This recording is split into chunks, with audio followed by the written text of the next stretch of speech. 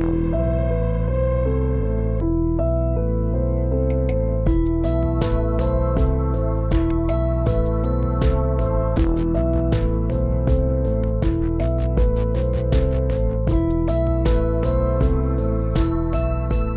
I ran up the stairs and now I have no breath. Man, okay. Hi. Hello. We're going to tell everyone right now we are having extreme technical difficulties and our recording platform has a significant audio lag. It's upwards of 5 seconds. So we're going to do our best. And we might not hear from Kat a lot this episode, but we'll see how far we can get. I'm sure a lot of people are like, yay. I'm not going to say their name because I didn't get permission. I don't think she'll care. But one of our listeners just listened to all 114 episodes in like a month. And she loves you. Really? She loves you. She says that she's got like the same personality as you, and that like she really likes the drama that you bring to your episodes. So yeah. Oh, that's nice. Yes. So she's probably unhappy, but we'll see how this goes. So today we're going over part 3, and then this is the last part of Richard Speck. Part 1, I went over his early life. Part 2, I went over the murders and not all of the gory details, but I went over the murders.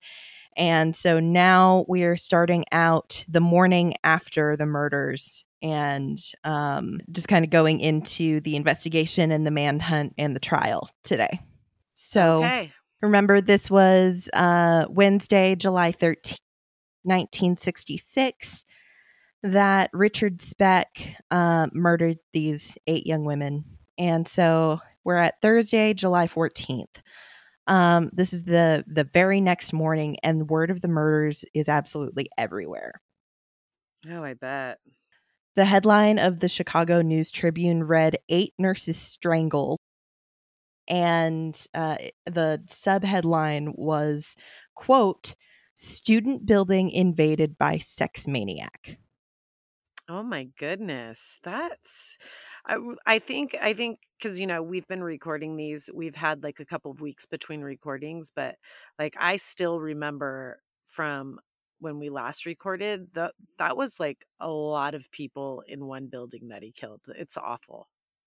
And what's interesting, especially so because I just covered this case, one of the reasons that Richard Speck's murder and everything, not just because of the brutality of the murders committed, but this was the biggest crime since Howard Unruh's Walk of Death in 1949. And you did that episode, didn't you? Yes. So I just thought that was an interesting tie-in that we were able to bring it back around, kind of, and that kind of tells you the state of the press at the time. They're still not used to these big bloody stories being on the front page, so the public can't keep their eyes away and the media can't get enough. So as promised by Detective Flanagan at the end of episode 2, they began their manhunt immediately. At 6:30 a.m., Corazon, the one survivor of the brutal attack, was giving her first official statement. Understandably, she was absolutely hysterical, and that combined with her heavy accent and her not solid grasp on English, it made her statement difficult. Her house mother and Josephine Chan, the nursing director, were allowed to go with her as support. And this is really sweet, but Corazon emphasized she really wanted to do whatever she could to help, which is so sweet, even though I know she had to have been traumatized. Oh, I bet. That must have been horrible for her to relive and tell the detectives and all of that. Right. Despite her struggles with communication, they were able to get a good description out of her.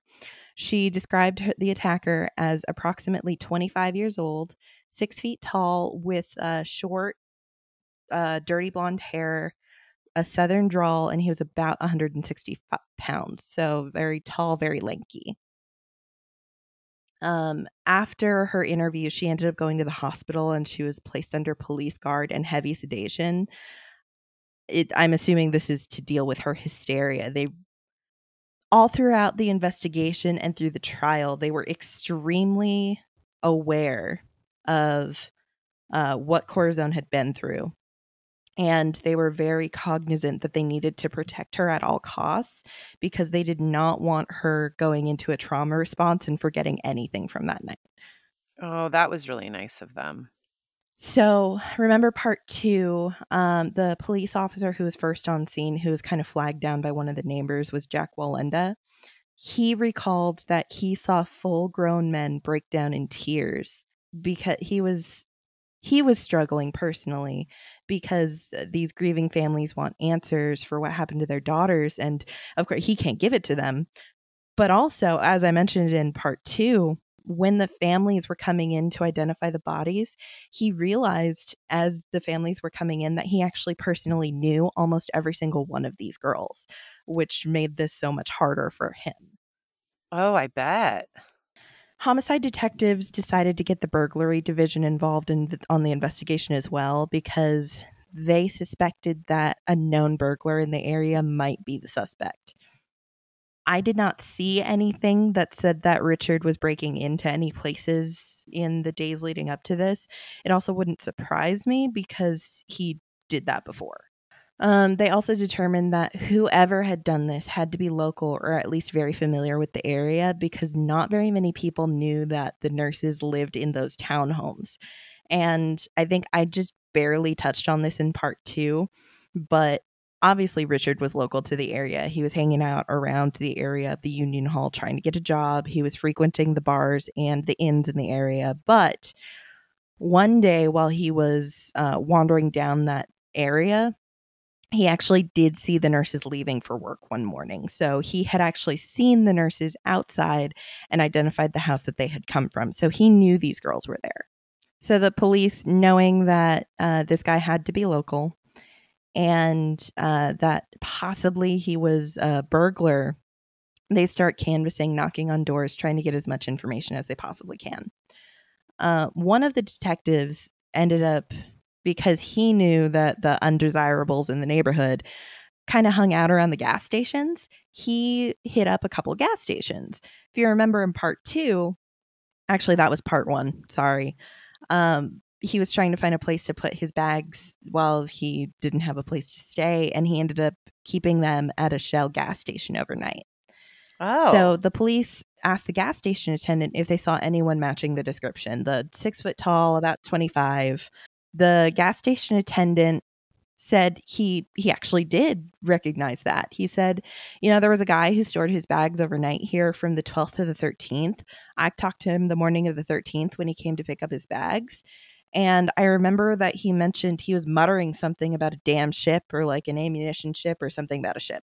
And this particular detective was familiar with the Merchant Marines and he knew about the Union Hall. And so he was like, oh, this guy's talking about ships. Let's go to the Union Hall because maybe he's a sailor.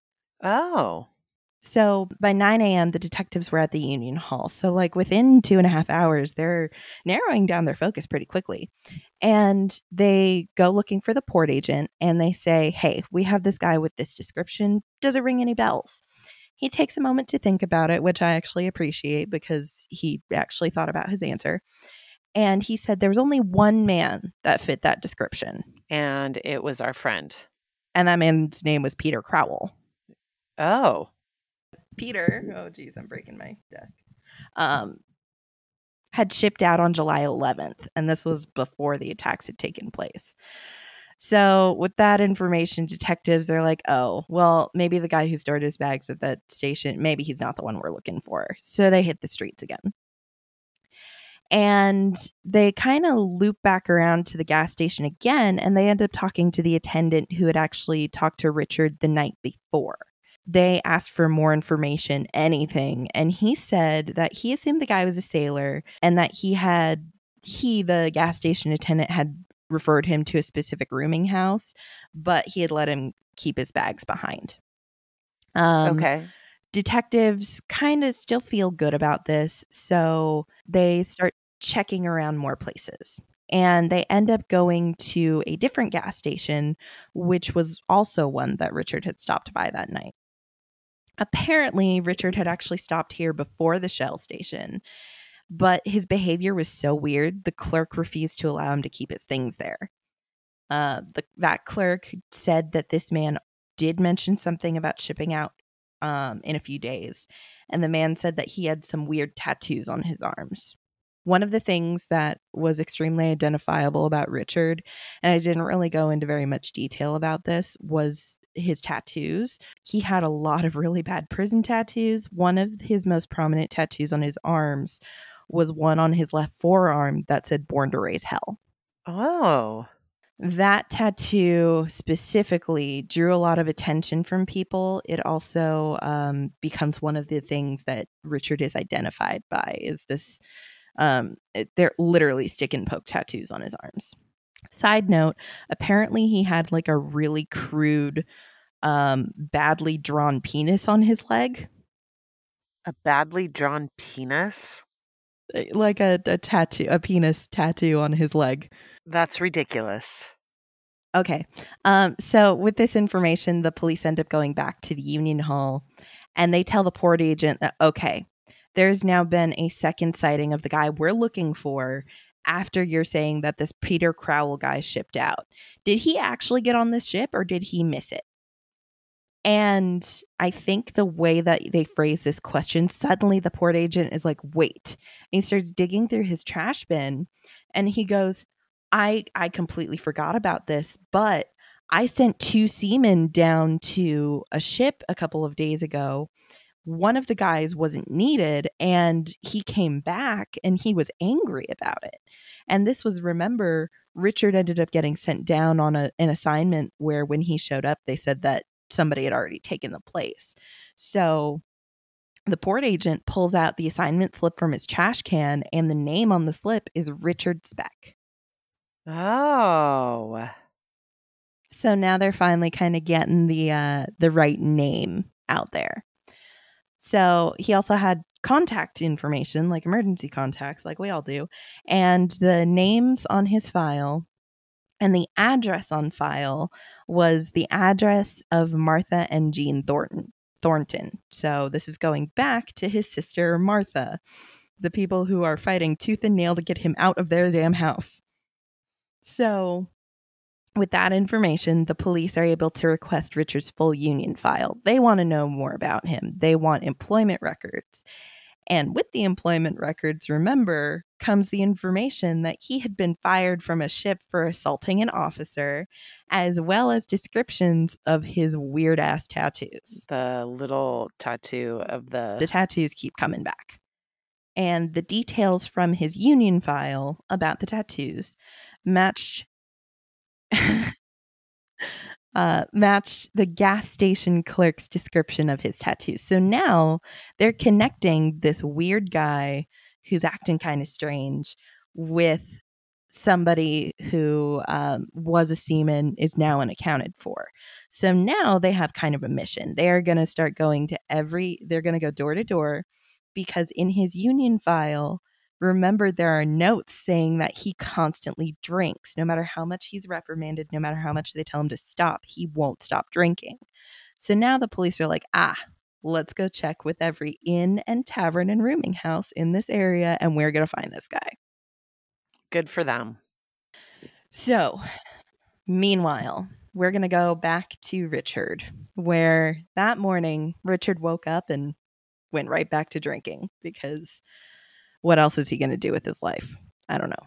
He bought back a watch that he had pawned a few days ago using the money he had stolen from the girls, by the way. And he went to a bar to drink for a little bit. And suddenly, remember the night that he had killed the girls, he had crossed over the Chicago River and he had thrown his switchblade in. He had another large buck knife that he would regularly carry on him. He did not bring that to the townhome with him that night, but he pulls this giant buck knife out and he gives it to the bartender. And he says, will you hold this for me? Because I don't want to be seen with it. Which, if I'm the bartender, I'm like, what'd you do with the knife? Why don't you want to be seen with it? Exactly. Except bartender didn't question it, and I don't understand why, but okay. Yeah, that's kind of dumb. Despite the bartender not asking, Richard said he killed several people in Vietnam with the knife. And then he told his little lie about stabbing someone on a ship again, except this time it happened in Vietnam and not on the boat he was on before. Okay. And with that information, the bartender takes the knife and just kind of tucks it behind the bar, So which is still weird to that me. is totally weird that he would even take it. And then Richard just reaches over and grabs it again and then holds it up against the bartender's throat. And then, with the knife to the bartender's throat, he says, not even kidding, if I was going to kill somebody, this is how I would do it. He makes the weirdest decisions. He does make the weirdest decisions. And the bartender just kind of pushes Richard away and he's like, Yeah. I don't like to mess with people with knives. So crazy. And the bartender is so like casual. He's just like, oh, I don't mess with people with knives. Oh my goodness. And Richard just seems to think that this whole thing is a joke. He's a weirdo. So then Richard, again, with the $1,300 check, says, hey, I have a $1,300 check. Do you mind cashing this for me? And the bartender goes, I don't think I have that kind of cash, so maybe not. Yeah. Honestly, like, Richard is like chaotic evil and just kind of like getting away with it. So then this knife that Richard literally just had held up to this guy's throat, he takes it and sells it to the guy drinking next to him for $1. And then Richard just keeps on drinking. Oh my goodness. And he does his normal couple of drinks here and we'll go to the next bar and a couple of drinks there and go to the next bar, and that's all he does with his life. He just goes to bars and he drinks. So while he's drinking at the Silkograd, a news report breaks about the murdered nurses. And so Richard turns to the guy drinking next to him and he says, it must have been a dirty motherfucker that done it. Which is like, That's what? odd. Yeah. You'll see that Richard has like a need to get people's feedback on this. So weird. Yeah, so him and the same guy kind of move on to the next bar where the bartender was talking with a couple of customers there about the murders. And Richard just kind of like walks up to them and breaks into their conversation. He's like, yeah, it must have been some kind of sex maniac to do something like that. Which again is weird. Everything about him and this is so weird. Richard starts doing like the first smart thing I think he's done in a little bit. He starts planting alibis. He mentioned once earlier in the day that he like started building the alibi slowly. He started out by saying, man, I have such a hangover from last night. I was drinking all night, and basically saying that he was so blackout drunk he couldn't have been the crazy person that committed this. Then a little bit later, he adds more, saying that he had picked up a sex worker that night and he had paid her, but he got so drunk that he couldn't get anything from her. So she's kind of got like free wages. Okay. All the while Richard is telling these stories, police are going around town knocking on doors looking for him and somehow missing him as he went from bar to bar. Like, the police cross paths with him several times. Really? Yeah, you'll see just how many times. It is ridiculous. So police were following up on the lead from the Union Hall, and around 3 p.m. that day, one of the police officers called Richard's sister, and Jean ends up answering the phone. And so the police officer, thinking on his feet, says, hey, I'm calling from the Union Hall. I have an assignment for Richard. We're trying to reach him. And Gene, who is like, fuck yeah, let's get rid of this guy. He says, Richard's not here. And the detective says, well, can you please get him to call us because he needs to respond to this immediately if he's going to ship out on this assignment. So Gene says his exact response was, thanks for calling. We need to get this guy on a ship and out of our hair. I'll see what I can do. So Gene is like seeing the light at the end of the tunnel here. Gene ends up calling and he's able to get in touch with Richard. And he says, hey, the Union Hall is calling about a job opportunity. You need to call them back and speak with Mr. Olson. So Richard calls the Union Hall and Mr. Olson, the real Mr. Olson, is on the phone. Mr. Olson is a legitimate man who actually does work for the Union. The police had coached Mr. Olson on what to say. So when Richard called, he told Richard that he had a spot on the Sinclair Great Lakes for Richard and they would hold the assignment until he got there. The problem with this is that Richard knew damn well that ship had left days ago. Because when you get sent out on an assignment that you didn't need to go to because someone else was already assigned to it and they turn you away, you remember the name of that ship.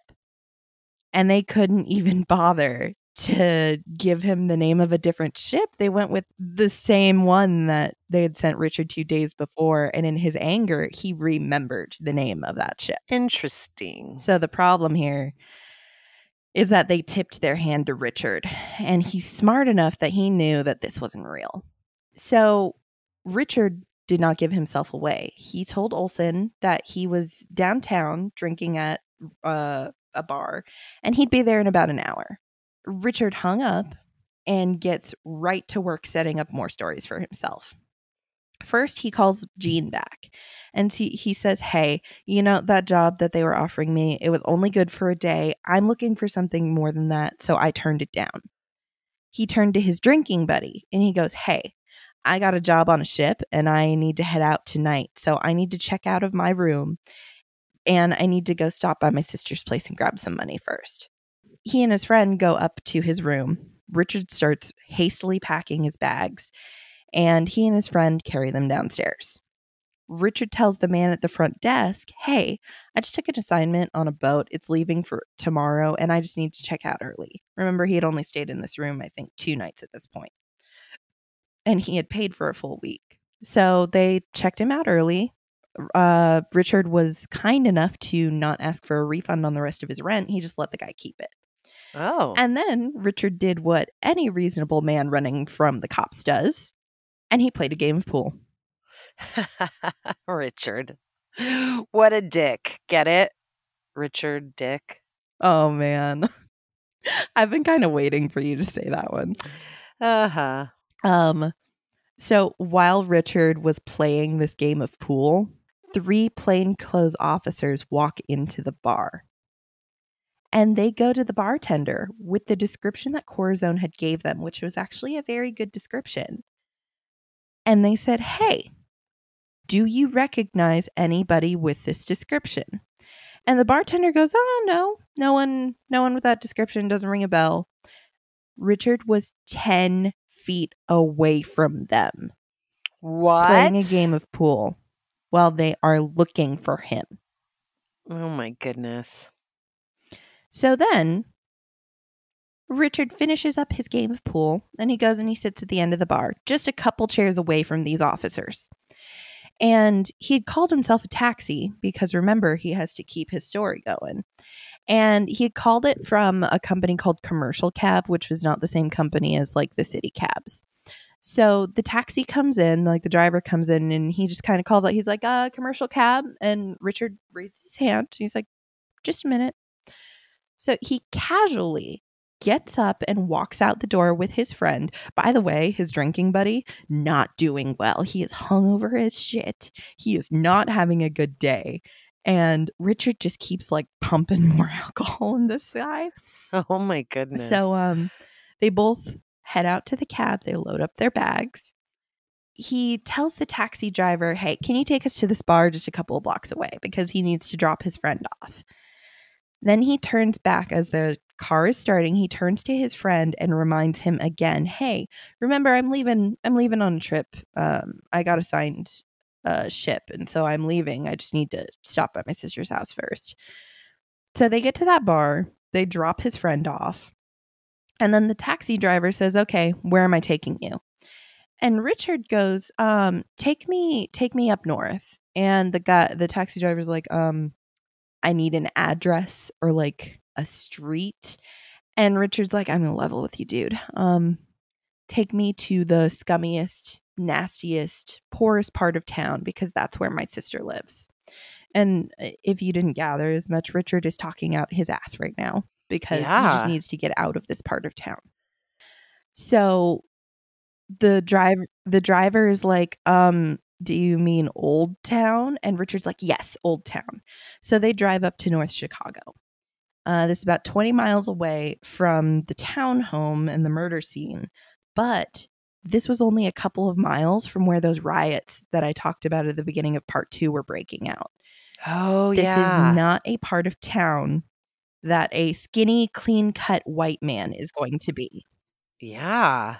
So the taxi gets up there, they're driving around, and the taxi driver keeps going, "Does this look familiar? Does this look familiar?" And Richard's like, "Oh, I don't know. I don't know. It's starting to look familiar." And eventually the taxi driver's like, "We're running out of Old Town." And Richard goes, "Oh, this building, this looks like the right one." So the driver just lets him out in the parking lot of I won't say high rise, but it's an apartment complex that's several stories high. Okay. And as he drives away, the taxi driver just said Richard was standing in the parking lot, kind of looking around with his bags at his feet. But the taxi driver just left him. Like I mentioned, this is not a place where Richard would normally be. He stands out like a sore thumb. And there was a resident that lived on the 11th floor of this building. Her name was Fanny Jo Holland. Every day at around 4 to 4:30 p.m., she would stand at the window and she would watch her husband walk to work because they would wave goodbye to each other, which is really cute. But also, if he forgot anything like cigarettes or keys, he'd call up to her and she would toss them down to him. Oh, that's So, nice. this was their daily routine.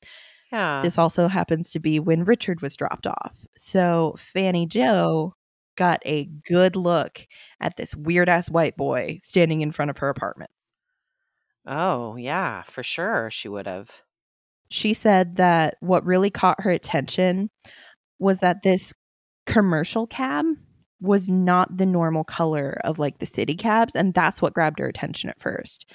And then this man gets out of this car dressed in a white shirt, dark slacks, and she said from the 11th floor, she could see the blue markings of tattoos on his arms. Oh. She said she watched him walk a few blocks down the road, constantly looking all over the place. And the only thing that I can think of is that he didn't know where the fuck he was. He he was trying to escape the law. And so he had a taxi driver drop him down in the middle of fucking nowhere.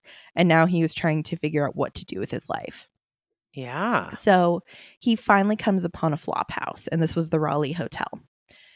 And we're going to go back in time just a little bit. Once upon a time, the Raleigh Hotel was actually a very nice establishment. After the Great Chicago Fire in 1871, Chicago was obviously rebuilding itself.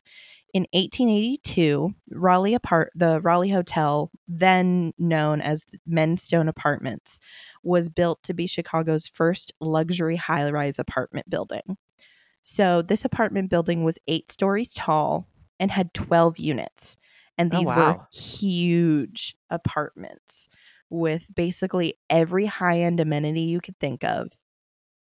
They were 8 or 9 bedrooms. They had a library, a parlor, a kitchen, and separate service entrances.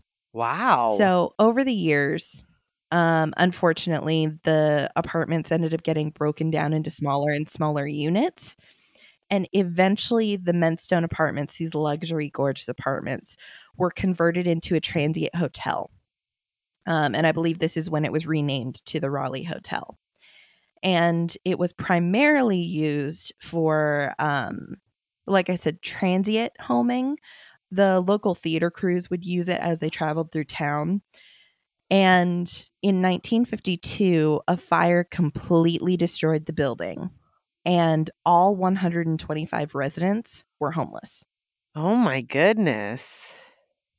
And unfortunately, many of those residents were European immigrants who were immigrating to America, and they spoke zero English. So now all of them are homeless on the streets. Oh, that So the Raleigh sucks. Hotel is not the best scene. So by the time 1966 rolled around, the Raleigh Hotel was a full-blown rundown flop house. And so this is where Richard went to hide. He goes to the registration office. It's about 4:45 p.m. now. And Otha Heulinger was the live-in manager, and she was described as like smarter than the average hotel worker. Like, she was not easily fooled. She was a little older. I believe she was in her 50s. So like she Uh-huh. had some street smarts, she had life experience, and no one was going to put one over on her. Yeah. So when Richard checks in, he checks in under the name David Staten. And Otha asks if he has work because she wants to make sure that he can pay for this place. He says no, but he would soon, and that his sister was going to take care of him in the meantime. He told her that him and his brother-in-law had gotten in a huge fight. His brother-in-law had kicked him out of the house, and he just needed somewhere to stay to lay low for a little bit. Not entirely untrue, but just untrue enough that I can call him a damn liar. So Otha kind of pries a little bit. She goes, "Oh, really? Where's your sister live? Like, what's your sister's name?" And Richard gives her Martha's real name and Martha's real address. And Otha writes that shit down. And so Richard rents his room. He rents it for a week. And his room had a mattress, a sink with hot and cold water, a nightstand, and a small refrigerator. It's not like a fancy room, but enough to crash in for a little bit. Yeah. So he goes upstairs, he kind of gets settled in, and shortly after settling in, he starts to leave, and he says he's going to go get something to eat. And he offers to buy Otha coffee or a burger. Otha was on a diet, like legitimately, she was actually on a diet. And she says, "No, I'm on a diet and I don't really like coffee, but thank you. That's nice." He ignored her. He bought her coffee anyway and then forced her to take it, which seems weird. While he's out, he calls his sister just to check in. He's like, "Hey, I'm down here on Clark Street, and I'm just I'm drinking with Red. Red is the guy that he was drinking with all day, and I really hope he's not drinking with Red because poor Red is about to die of alcohol poisoning with how much liquor he was drinking."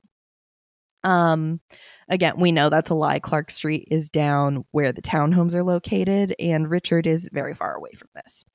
Okay. So while Richard is planting all these alibis everywhere, placing himself where he's not, police are still waiting for him to show up at the Union Hall. Because remember, Richard had told them he'd be there in about an hour.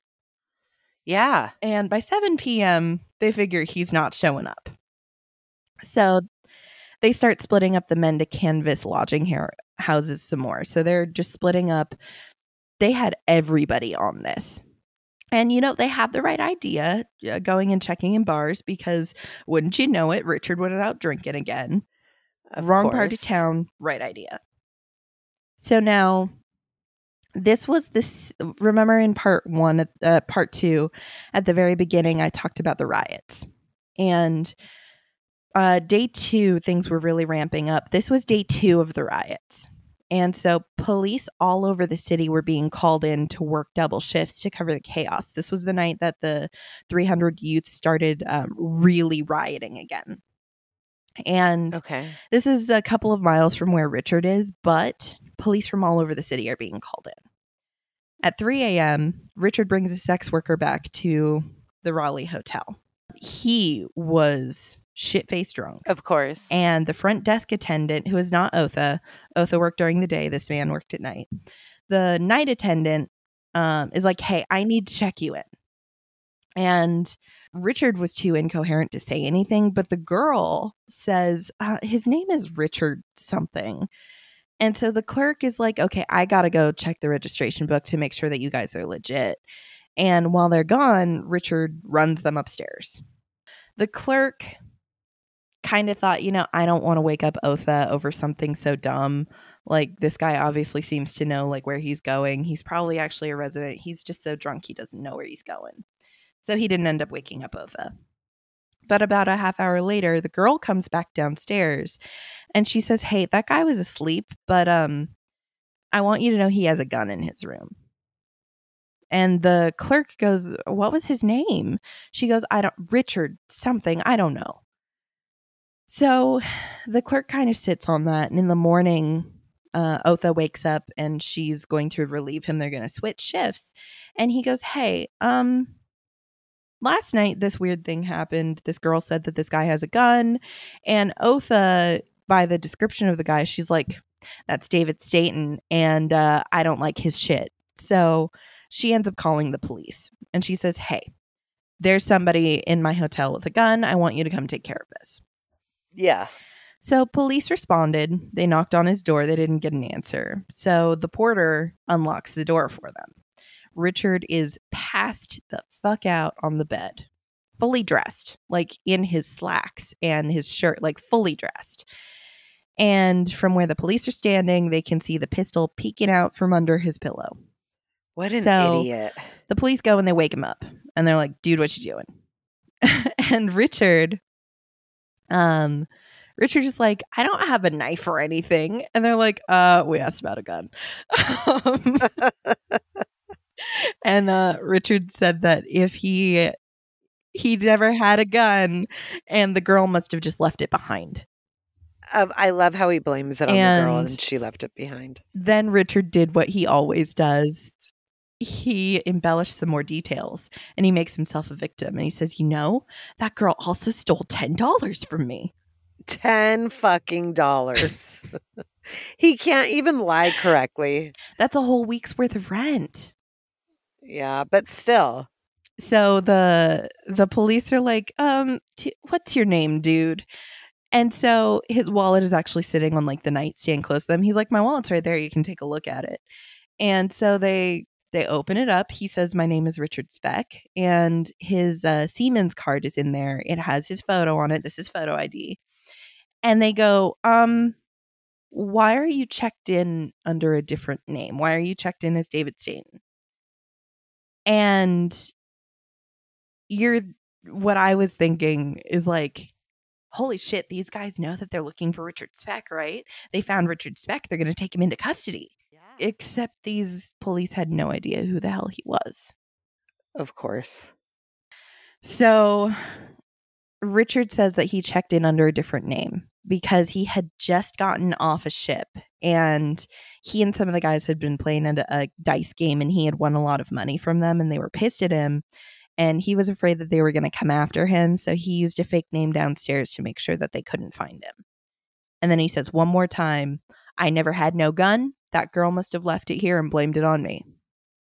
So the police noted that like Richard never hesitated with a single answer. He didn't seem uncomfortable. He answered them clearly. He seemed alert. And so they believed every word he said.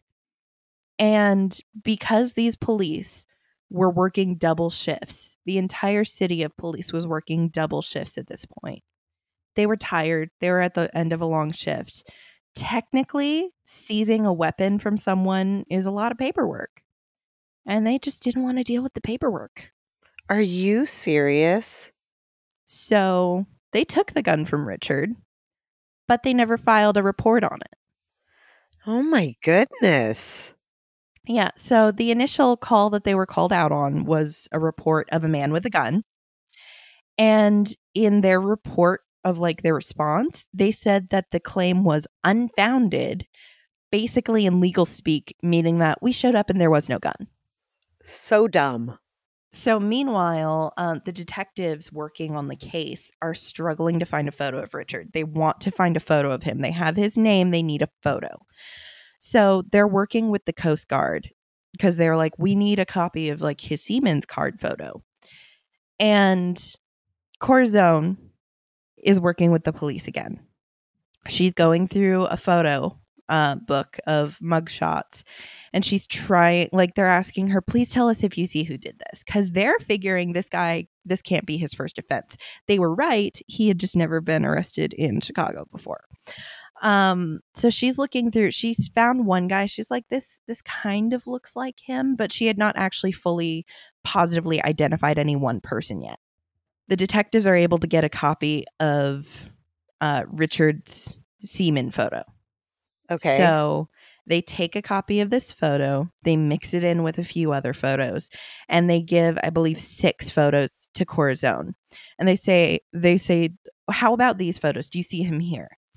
And the second they put the photos down, Corazon shot straight up in her chair, and she looked directly at the photo of Richard, and she said, this is him. Wow.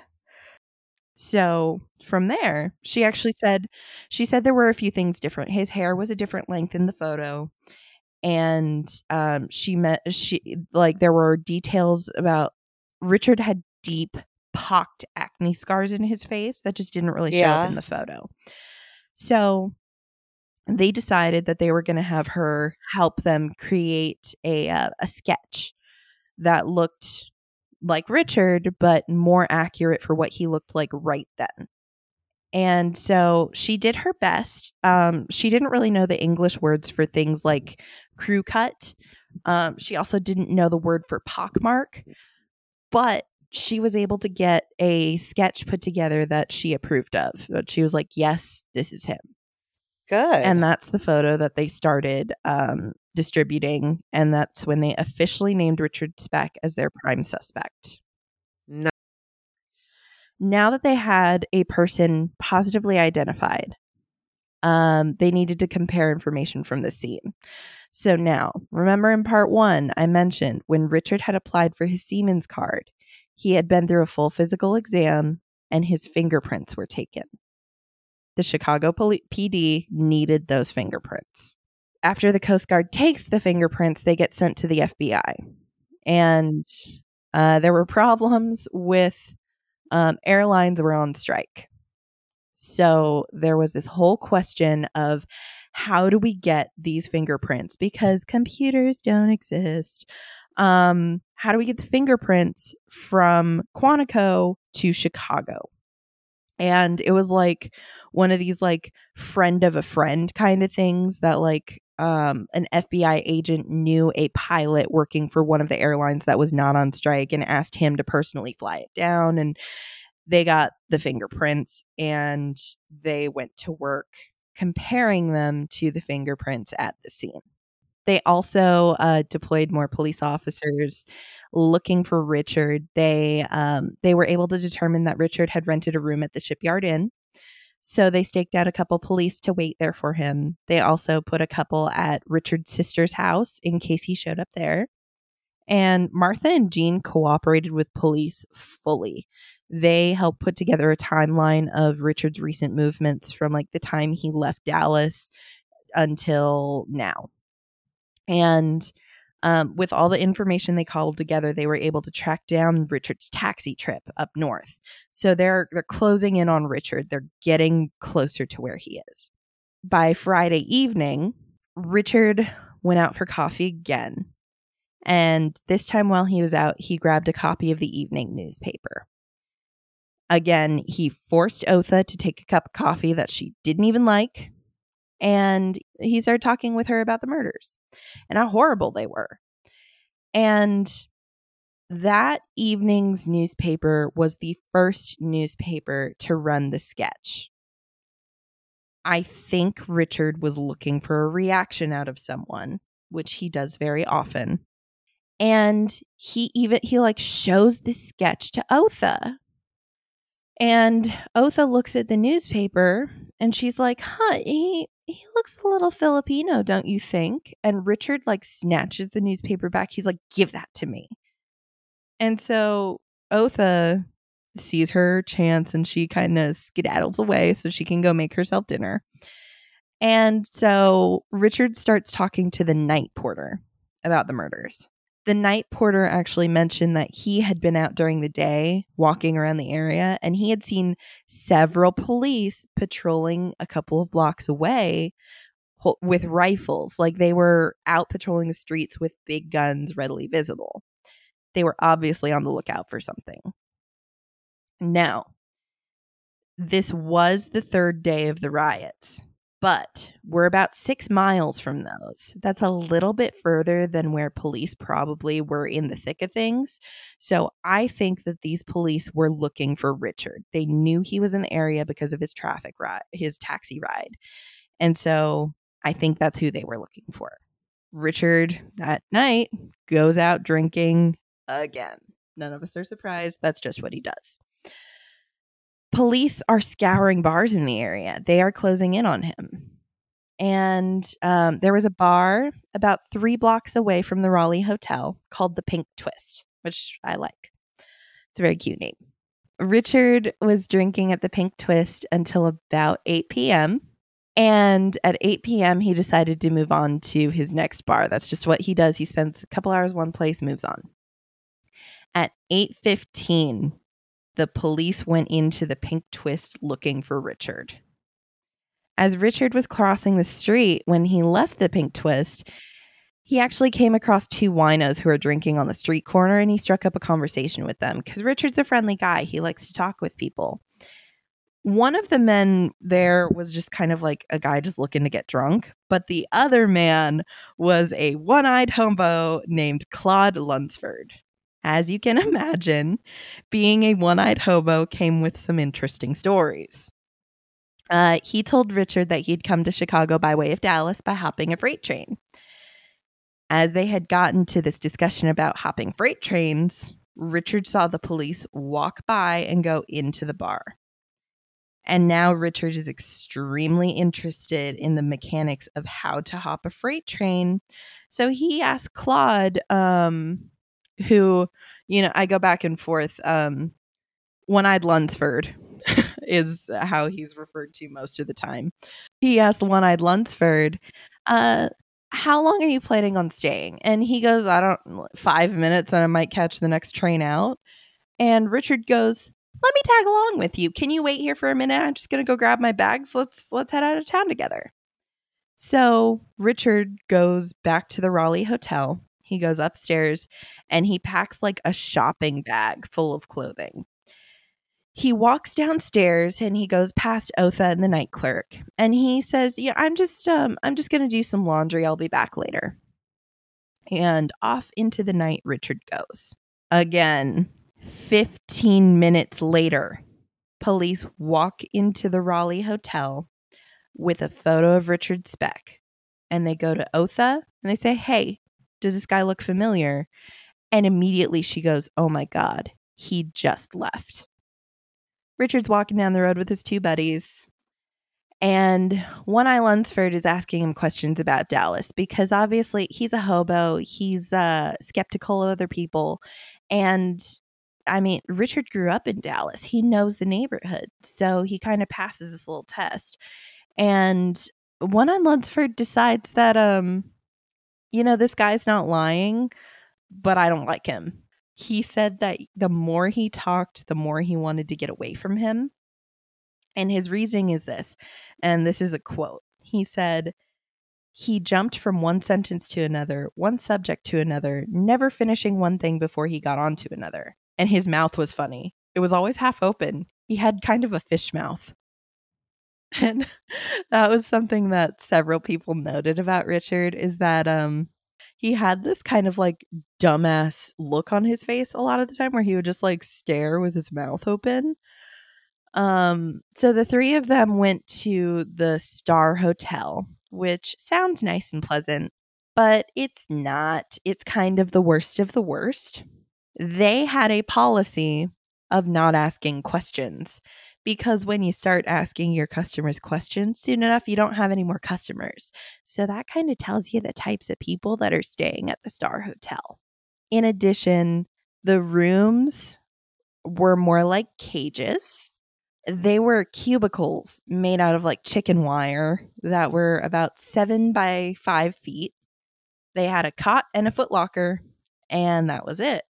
And the tops of these cages also had chicken wire because neighbors would reach over the walls and steal from each other.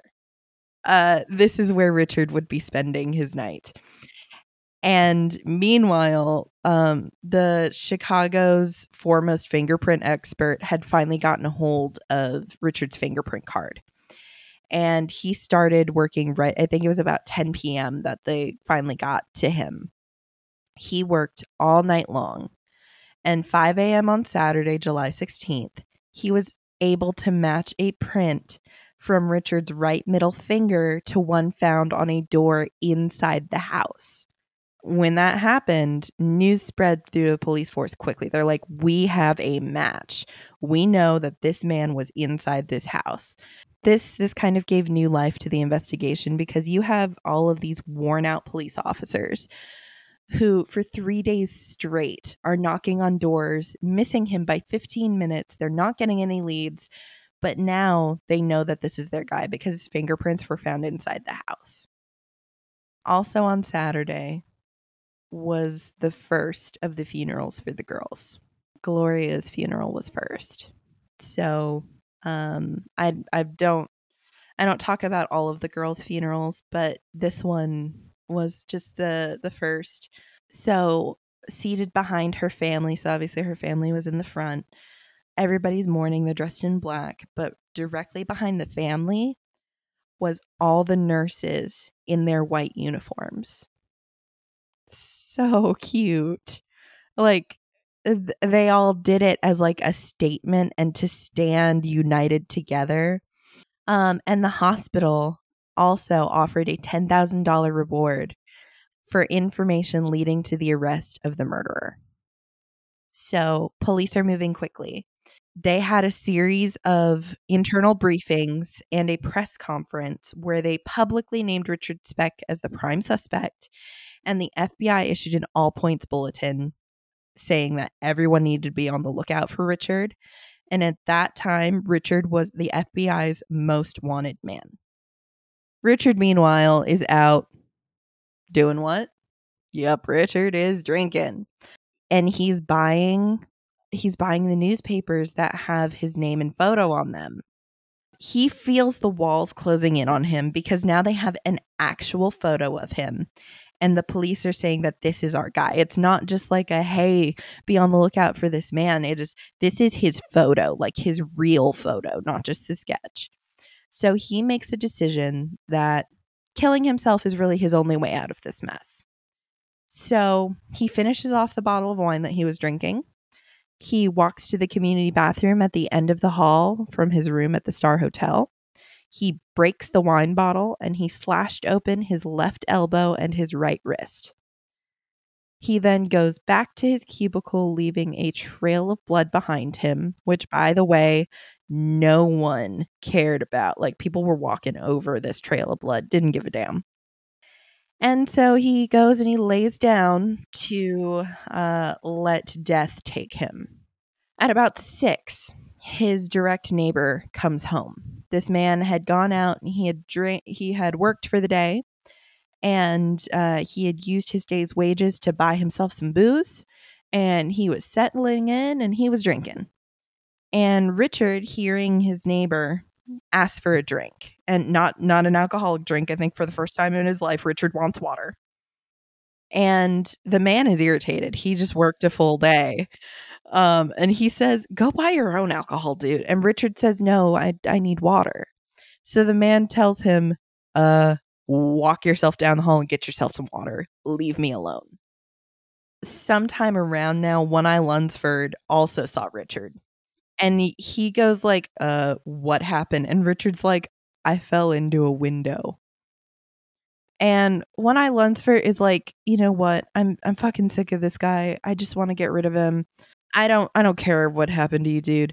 And he happens to see, remember, Richard had bought all of these newspapers with his photo on them. Lunsford sees this and he goes, oh shit. So he studies the photo And he's like, the photos back then, not the best quality, so it made his hair look a little darker. You couldn't really see his acne scars, but like this guy was a dead ringer for Richard. So he goes down to a payphone and he calls the police. And he says, hey, the guy you're looking for is in room 584 at the Star Hotel with blood all over the place. So finally, someone is calling the cops because they've seen him, right? Well, back then, the system for police dispatch was that the dispatchers answering the phones would log all the incoming calls and then they would radio police to go respond. For some reason, no one ever radioed for police to respond. So around midnight, Richard finally found the strength to stumble out of his room, and he ended up knocking into that neighbor that he asked for water from earlier. That man was tired of Richard's shit, and he just kind of hit the emergency call button, which brought the elevator operator over, and they called the police. They said that they had an injured man. Everybody just assumed that he was drunk and had like smashed into something on accident. They didn't think that he had tried to kill himself. He was just another drunk who had gotten himself into an accident. So he was taken to the hospital. The 2 police officers that happened to respond to this call had not checked their bulletins, so they had no idea who they had in the back of their car. They dropped him off at the emergency room, where Richard was immediately admitted to the trauma unit. The physician working the trauma ward that night was a man named Dr. Smith. Dr. Smith, just a couple of hours before Richard had come in, had been on his dinner break, and he had actually been reading one of the newspapers, one of the many newspapers that had come out with Richard's photo in it. So when this man was brought into the hospital, bloody, and the physician responded, he couldn't help but feel like this guy looked really familiar. So remember, Richard had slashed his left forearm. That's one of the places what his most distinctive tattoo, his Born to Raise Hell tattoo, was. The doctor decides to ask a nurse. He's like, hey, there's a newspaper sitting on my desk in my office. Can you please go get it for me?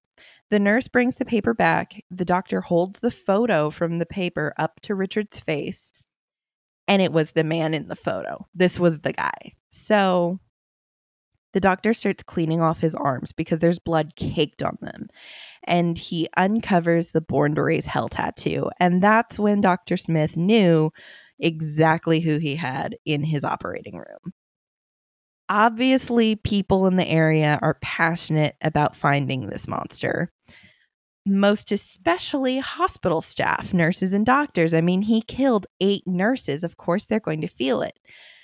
So Dr. Smith tried to get Richard's attention by smacking his face and going, hey, what's your name? What's your name? He was too out of it to answer, so he reached up and he grabbed him. There's a nerve that runs between the muscles of your neck and your shoulder.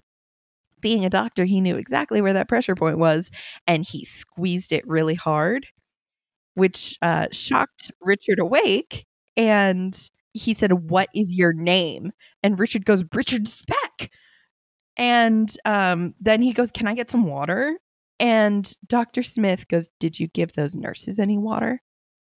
And then the doctor turned to the nurses in the room and he said, let's get to work and save this man. Because, like Hippocratic oath, blah, blah. But also, like, I bet that he wanted him to actually pay the price for what he did. And he couldn't do that if he died. So by 1 a.m., about 50 police cars were surrounding the hospital.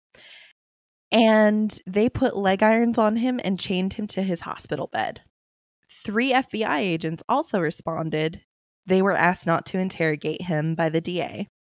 They needed to make sure everything was like clean and done by the book because they didn't want this guy getting off by any chance. The doctor obviously still has to go in and talk to him and treat him, but they instructed him, do not ask him anything about the crimes. And the doctor said, fine, I'll just ask him medical questions. So Richard at this point is awake and he's responsive, but he needed surgery to fix his arms. They were torn open. And so Dr. Smith just asked a couple of questions, like normal stuff that a doctor would need to know, like where have you been staying? Have you been eating? Because he's going to need to be sedated. And those drugs, like they interact with things in your system. They need to know if you've eaten or drank anything because often they make you nauseous, which can make you throw up. So Richard just responds that he hadn't eaten anything in a while, but he had recently been drinking, of course, because it's Richard. And Richard asks how long surgery would be. They're kind of having a normal doctor-patient conversation. And then Richard says, "Are you going to get the $10,000 reward?" So Dr. Smith stops talking and decides to take Richard to surgery. I don't know if this was strictly necessary or if he was trying to torture him a little bit, but whatever drugs they administered to him to put him out, apparently they had to shove a tube down his throat. And Richard said he didn't want to do that. And the doctor, I think he said that he would rather have the doctor cut his arm off than have the tube shoved down his throat. And the doctor just kind of like forced it in anyway. They were able to get the surgery taken care of.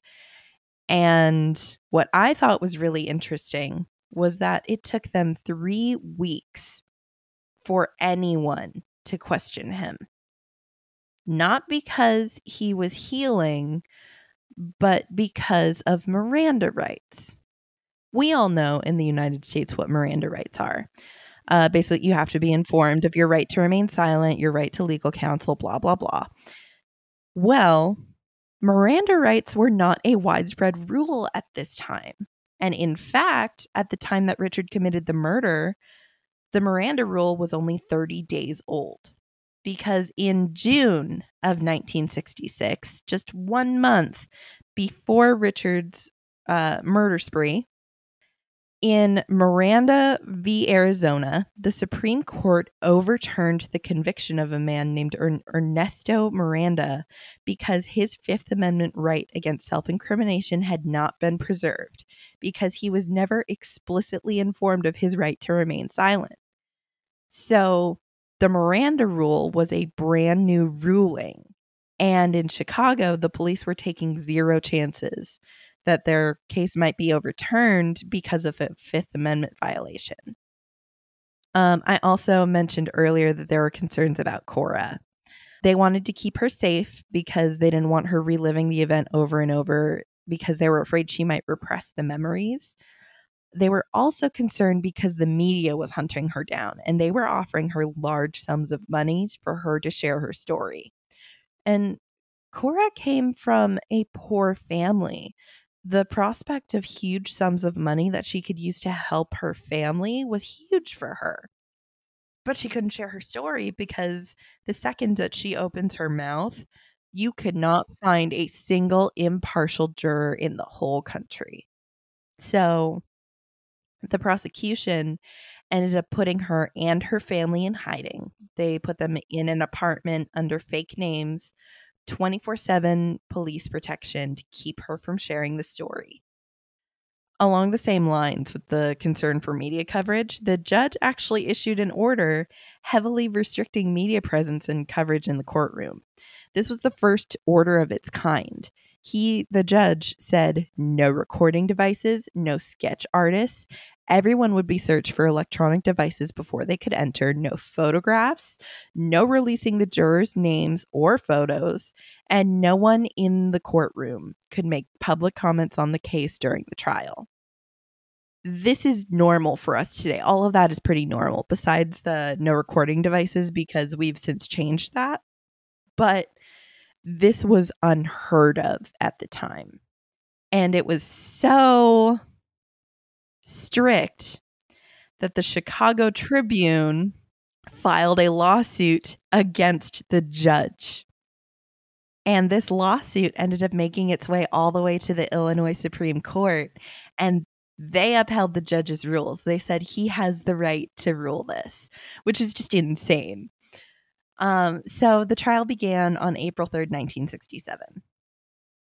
They were able to present fingerprint evidence as well as, I didn't mention this earlier, but while they were working through the house, they found 2 white t-shirts in the house that were Richard's. He had planned in advance so thoroughly that when he entered that home, he brought extra shirts because he knew how sweaty and bloody that night was going to be. And he knew that he couldn't leave the house looking like that.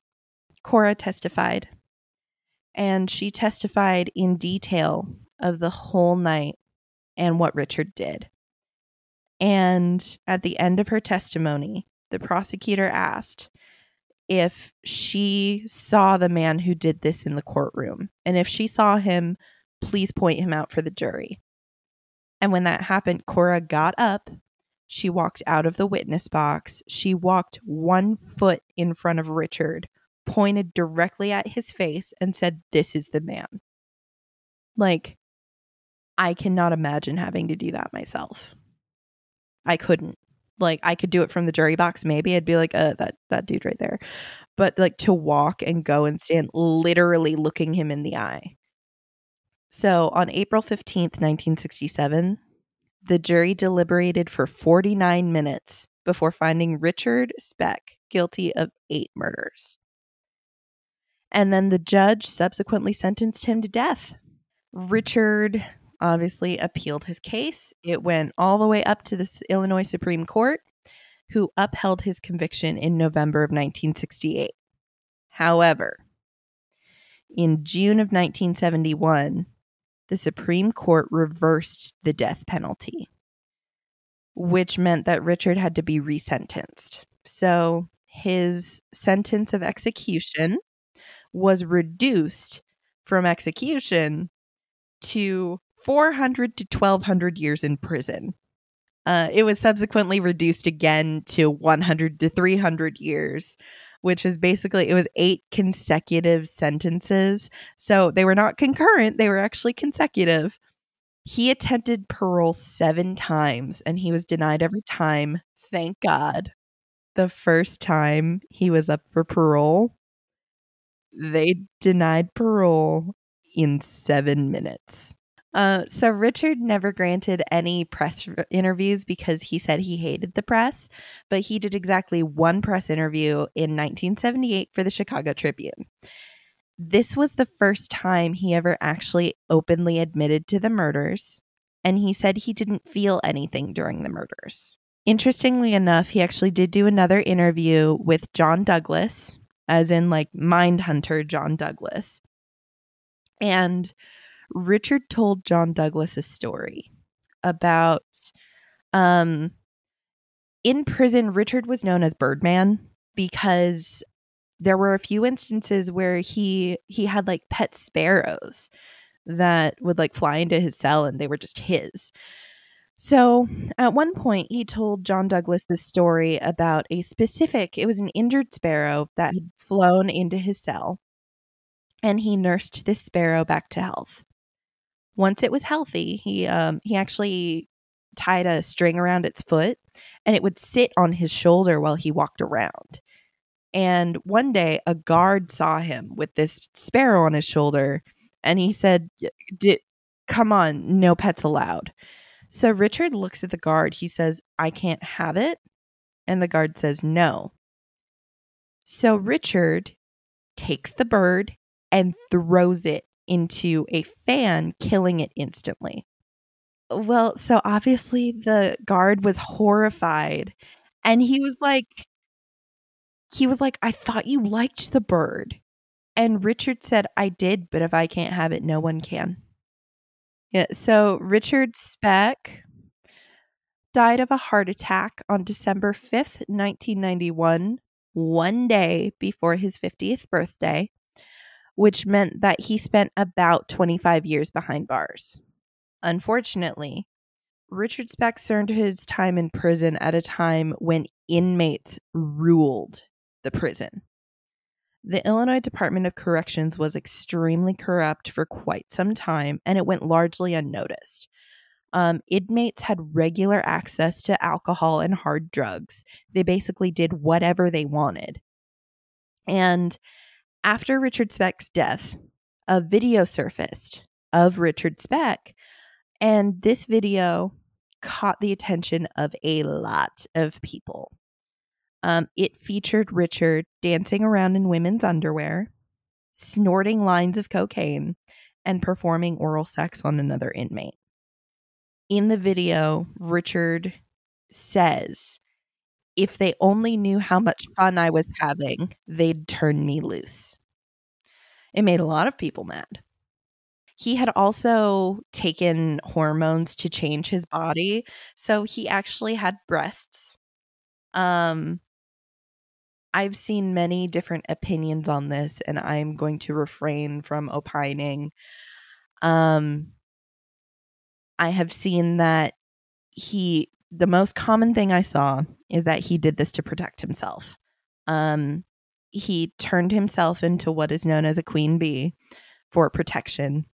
Basically, he would do sexual favors to keep himself safe. So that's as far as I'm going to go in that. In the video, someone from behind the camera asked him, "Why did you kill those girls?" And he said, "It just wasn't their night." In the Chicago Tribune interview, he expressed remorse for what he did, but I don't think it was real, because in this video, he laughs about it. He says he's not sorry. He specifically says, "If you're asking if I feel bad, the answer is no." This was a 2-hour-long video. I don't think you can find the full 2-hour video anywhere, but there are short clips out there if you want to look for them. I saw a clip of him sitting and talking. The clip of him saying it just wasn't their night. I saw that. I also saw the clip of him doing cocaine, and I just have to tell you, the pile of cocaine on that table, holy shit, it was a lot. Like I spilled sugar on the counter a lot. After Richard died, he was cremated and his ashes were spread in an undisclosed location because his sister was afraid that his grave would be desecrated, and the family just didn't want to deal with that. So he was burned. He was spread, I believe, in Joliet, but I don't even know where. And that was the end of Richard Speck's super shitty life in which he did shitty things. I got the feeling that it wasn't actually the family that spread the ashes. I think it was someone else. In a Reddit thread, and again, this is Reddit, so like take this with a grain of salt, but I did see one Reddit user comment that they're from the hometown where Richard was from, and that when the family was offered Richard's remains, they said, "Thanks, but no thanks." And the prison ended up having to deal with him. So I want to say it was somebody in the Department of Corrections who ended up spreading his ashes, but I can't be absolutely certain on that. But that is the story that's been living in my head for, I think, 2 months now. I'm glad that that's out in the universe and all of you can hold this for me. All right. Well, hopefully we get the audio fixed for next week.